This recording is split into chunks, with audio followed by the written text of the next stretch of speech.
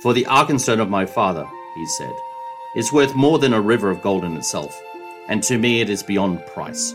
That stone of all the treasure I name unto myself, and I will be avenged on anyone who finds it and withholds it. The Hobbit, Chapter 16, A Thief in the Night. Megaran and Melon, and welcome back to Interesting Tales from Tolkien, a Podmoot. I'm Mel. And I'm Kristen. And this week we are covering The Hobbit, Chapter 16, A Thief in the Night. Hey Mel, catch our listeners up on what's happened so far. All right, Mel's 30-second recap is starting now. Bilbo is a hobbit living in the Shire, and one night, Gandalf, a wizard, and 13 dwarves just turned up at his doorstep and said, hey, you need to come on an adventure with us. So they've crossed all the way across the north of Middle-earth, meeting elves, trolls, goblins, and shapeshifters. The really weird one's a creature called Gollum who gave Bilbo a magical ring. The important thing is they're now at the Lonely Mountain. The dragon Smaug has been killed by some guy called Bard, and Bilbo has the Arkenstone, which Thorin really, really wants, and they've been laid under siege. 2 seconds to spare. Good job, Mel. All right, now it's my turn. Kristen, it is your turn. Time to recap for us Chapter 16, A Thief in the Night, and your time starts now. Thorin really wants the Arkenstone, and Bilbo has it. And Bilbo is also not at all pleased with all of this sieging. So he puts the ring on and sneaks out to go visit Bard and gives him the Arkenstone as a tool to possibly end this battle. Just about that time, Gandalf shows up and says that there's news brewing that the Ravens haven't even heard yet, and good night. So Bilbo goes back to the dragon's cave, and I'm out of time. Is that what you're saying? Yeah, that was the ringtone of my timer. Okay, I can't hear it. Oh, you can't hear it? Off. Yeah, that's okay. I'll put it near the microphone next time. Do you want to finish your recap? So Bilbo climbs back in, wakes up Bomber, and goes to sleep. We have no new characters this week, so we can dive right into the story. Yeah, Thorin is all about the Arkenstone. He cannot find it, and he really wants it. All the other dwarves are stacking the treasure in organized piles, and Bilbo is afraid that they're going to find the Arkenstone wrapped in an old bundle of tattered oddments that he used as a pillow. And just for half a second, I got this image of Dobby and Creature in their little house elf holes that are all full of, especially Creature's nest, that is all full of stuff that he's stolen out of House Black. Okay. I can see where that came from. Yeah, so what makes Bilbo afraid is what Thorin says. He's after the Arkenstone, and that stone of all the treasure I name unto myself, and I will be avenged on anyone who finds it and withholds it. And meanwhile, Bilbo's been withholding it for days now. And we have already seen that Thorin has this single-minded protector thing going for his treasure. Yeah, very... Should we use the word greedy at this point?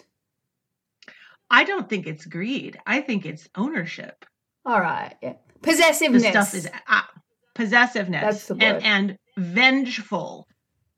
He is going to take anyone down that tries to keep even one morsel of that treasure. Yep, that he hasn't distributed himself by the sounds of it. I think Thorin just has this idea that they're going to divvy up what's there in the mountain 14 ways, and that's going to be the end of the story. Thorin's not interested in any other possible ending to the story. He's like, it's all profit at this point, and we'll divvy it up 14 ways, give the Hobbit his share and send him off and live in our mountain. It seems like a very big mountain for 13 dwarves to reside in on their own. I'm sure they'll want other dwarves to join them. Even Roak is trying to convince Thorin to ease up a little because the winter is coming and they're not going to be able to get any food. And Thorin's like, yeah, well, you know what? The winter's going to come on the men and elves too. They're going to have to go back home and then we're going to be able to get out. Or we'll at least be able to parley with them better. Yeah, they'll have dwarves at their backs, and where are they going to go? And Roak's words of reason, I actually have in my margins. Can we all just listen to Roak for 5 minutes? He's got good advice. It's time to stop this and parley and try to figure it out. But Thorin's got no interest. Roak was the one who told them all the good news in the previous chapter, and they thought he was a hero. And now we're like not listening to Roak. No, just using him for his messenger services. So Bilbo, once again, has to take matters into his own hands. And I have to say here, good on you, Bilbo. Good on you for using that ring to your advantage, for thinking up what to do, and recognizing that if we all keep going along the path that we're going, either we're all going to starve to death or somebody is going to have to die in battle. So Bilbo has determined in his mind a way to bring this to an end, and he takes the Arkenstone and he sneaks up to the wall where Bomber's keeping watch. Poor Bomber, not very happy. I wouldn't be either. He's cold. It's the middle of the night. I also feel sorry for him because Bilbo clearly has a special friendship already with Bomber, and he clearly takes it for granted here. Takes advantage of Bomber. Yes, takes advantage of Bomber's trust in him and says, you know, how about you have a rest and I'll keep watch, and I'll even wake you if anything happens so you can take the glory, and I'll wake you at midnight so you can wake the next watchman, and no one needs to know about this. Wink. Bomber thinks Bilbo's doing him a favor, which, look at how manipulative our Mr. Bilbo has become. You are a good fellow, Mr. Baggins, and I will take your offer kindly. And then says where he'll be sleeping and everything, and Bilbo's like, off you go, I will wake you at midnight and you can wake the next watchman. And yeah, very manipulative, but he's still loyal, like we'll say at the end of the chapter where he's advised not to go back, and he does because he's got other people to think about. He's just trying to make some progress here in these negotiations, and I applaud Bilbo for this. So he uses some rope and climbs down over the walls and is sneaking along but falls into the water. He's trying to ford the river in the dark. Again, brave Mr. Baggins. Well done. And he's not that tall, so it doesn't take that much water for it to be a big deal for him to be in the river. And then I love here come the elves and the elvish lanterns. That was no fish. There is a spy about. Hide your lights. I can just see this scene. Yeah. It just makes me laugh already with glee. And they call him a queer little creature that is said to be the servant of the dwarves. And Bilbo is like, servant indeed. Only to then sneeze and, give himself away a little bit. Then he takes the ring off and they say, who are you? Are you the dwarves' hobbit? And I love that. that he's clearly the odd creature out. Yeah. And that's how they think of him. Yep. They would know little of hobbits living so far away from them. All they'll know is what the Lakemen have told them, which is what Bilbo has told them or the Lakemen have seen. And so Bilbo's like, I am, and I need to see Bard, although I do know your king as well, even if he doesn't know me. And tells them that he only has an hour or two, so they better hurry him along. Again, major props to Bilbo just taking charge of the situation. This is totally Bilbo showing that he's from Gryffindor, just taking the situation by the horns and getting after it. I think Bilbo definitely is a Gryffindor. Totally. I've always thought of most of the hobbits as Hufflepuffs, but thinking on it more, Bilbo for sure is a Gryffindor. He reminds me of the Ron Weasley style Gryffindor, where he's really just more happy to be in the Great Hall and eating. But yeah, when there's an adventure, he's in there. So Bilbo finds himself sitting with Bard and Thranduil, our elf king, and he's just sitting there like going, really, things are impossible. Personally, I'm tired of the whole affair, and I wish I was back in the West in my own home, where folks are more reasonable. And then he says, but I have an interest and I'm actually entitled to a 14th share of the profit. And he shows Thorin's letter that he's carried with him all the way across this adventure and explains, keep in mind, this is the profits and I'm willing to make sure everybody is paid fairly before I take my share. And he's being very reasonable. Very reasonable. And he warns them that you don't know Thorin Oakenshield as well as I do. I assure you, he is quite ready to sit on a heap of gold and starve as long as you sit here. And Bard says, such a fool deserves to starve. Well, no problem to us. We'll sit here too. We've got a supply line. And then Bilbo spills some of the beans that there are 500 more dwarfs on the way, 2 days away. And that's going to shift the balance of power somewhat. And again, here is Bilbo trying to be reasonable, trying to broker some sort of peace here. And Bard asks if he's betraying the dwarves or threatening them, because he's not quite sure. Which I think Bilbo, the whole Bilbo squeaked, it makes me think he's like offended by such an accusation. He says, "Don't be so hasty. I never met such suspicious folk. I'm merely trying to avoid trouble for all concerned."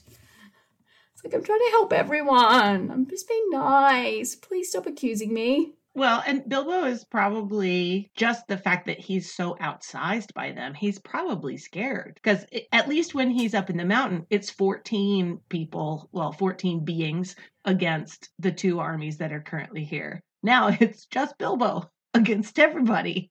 Bilbo against the world. That sounds like a meme.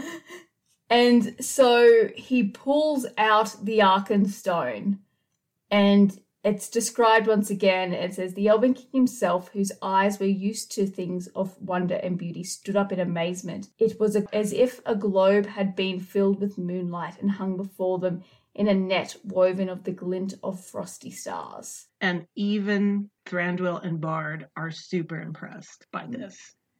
They don't understand how it's Bilbo's to give. And I mean, I guess it really isn't Bilbo's to give, except that Bilbo is the one who has it right now. And he says he's willing to deduct it from his 14th portion and give it to them as a token. As a negotiating tool. Right. And he says, "I may be a burglar, or so they say. Personally, I've never felt like one, but I am an honest one, I hope, more or less. Anyway, I'm going back now, and the dwarves can do what they like to me. I hope you'll find this useful." I think he's only an honest one if he tells the dwarves what he did. Well, we have to see what happens in the morning, because when he gets back, he wakes up Bombur and goes to sleep. So we'll have to see what happens. So before he leaves, the Elven King tells him that he's more worthy of the armor he wears than many elf princes that look more comely in it.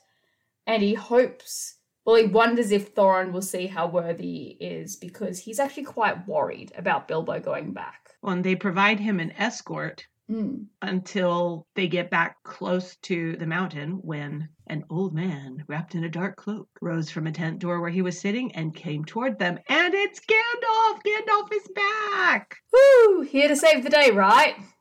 Right? He at least is here to congratulate Bilbo. Like, I don't know if he's going to save anything. We'll see. We'll have to read the book and see, as you're so fond of telling me. I know what happens.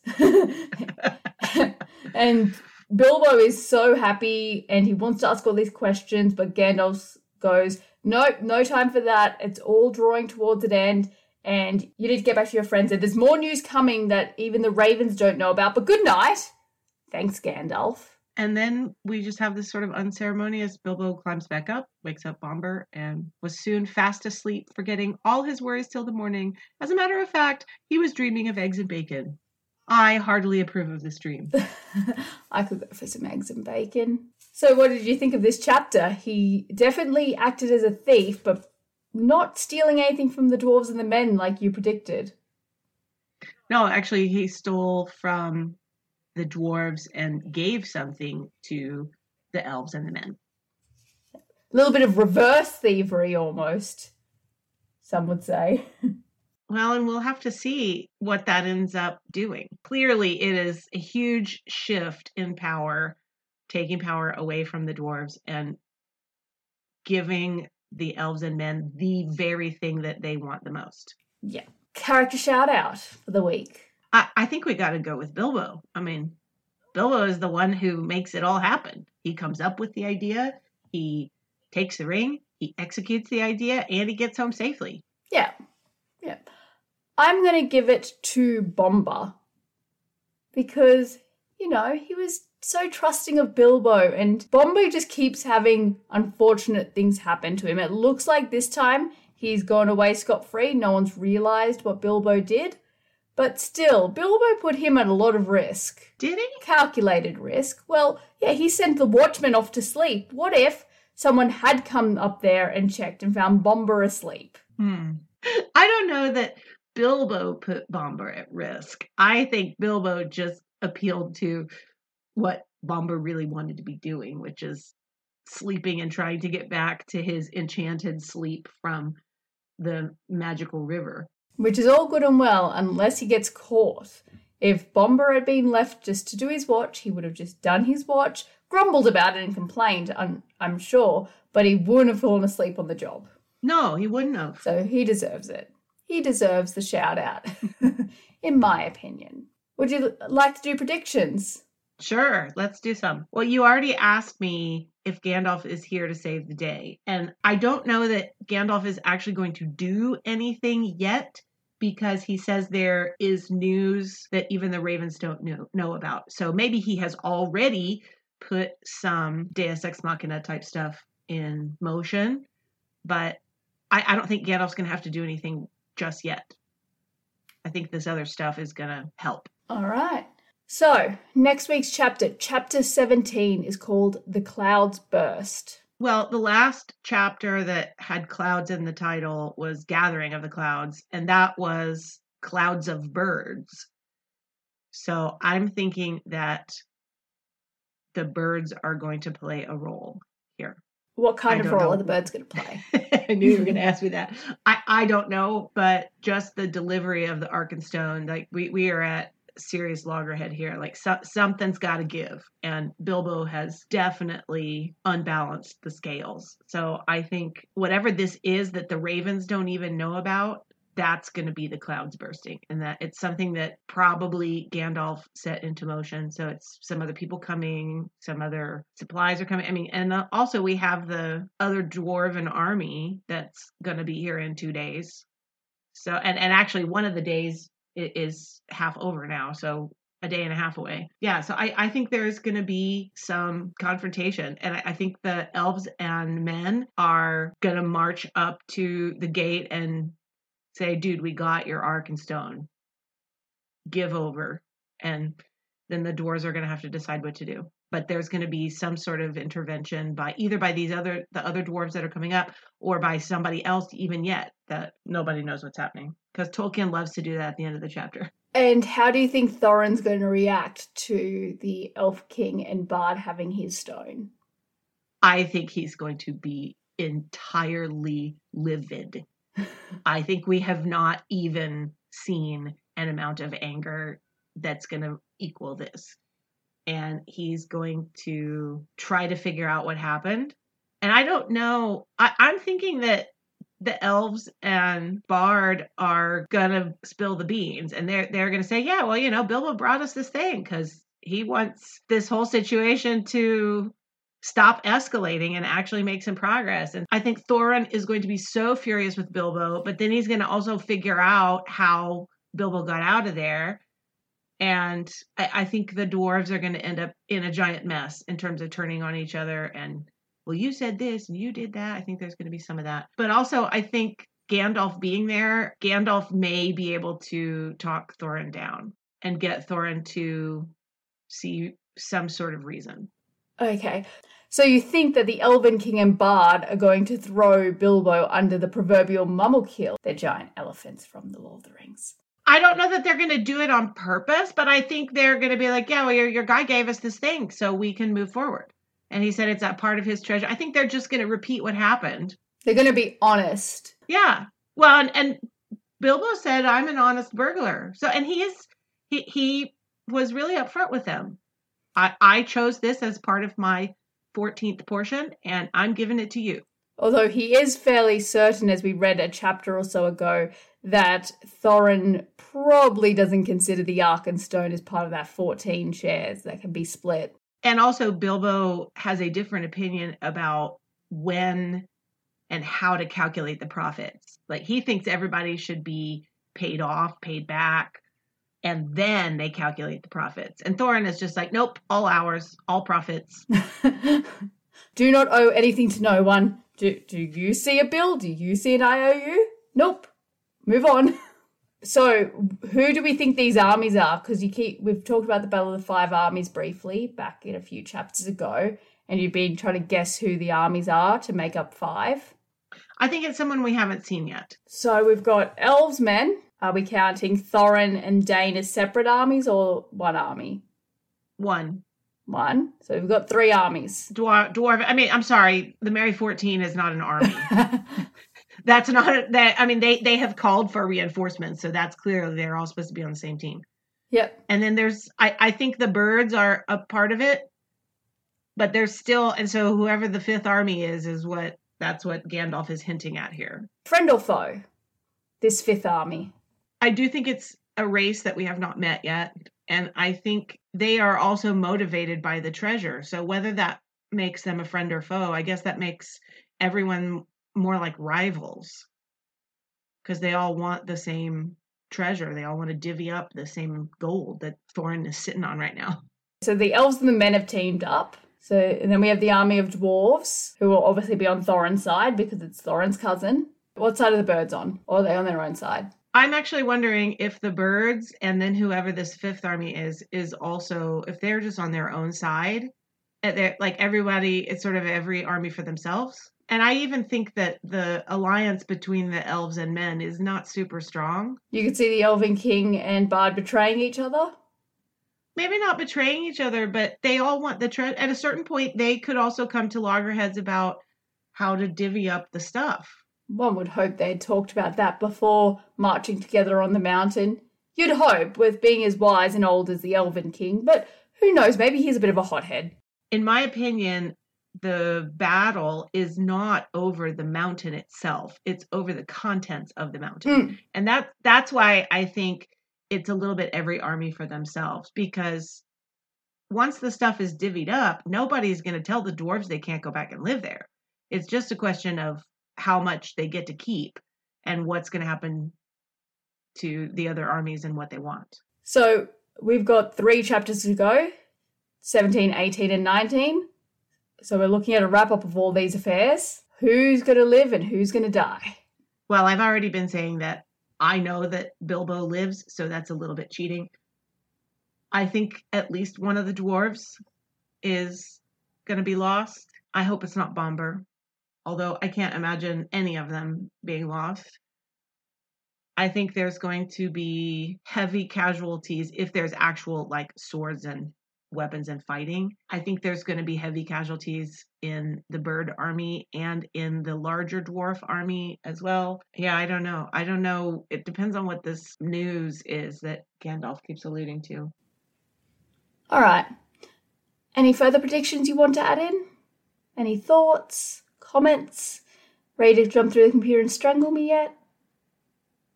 I'm not going to strangle you, Mel. I don't have enough information to make any more predictions. So I'm just going to leave it at that for this episode. And we'll see you all next week. Next week's homework, Chapter 17, The Clouds Burst. Thanks for joining us. If you want to find us on social media, we are on Twitter, Instagram, and Facebook at Podmoot. Our email address is podmoot@gmail.com and our website is podmoot.com.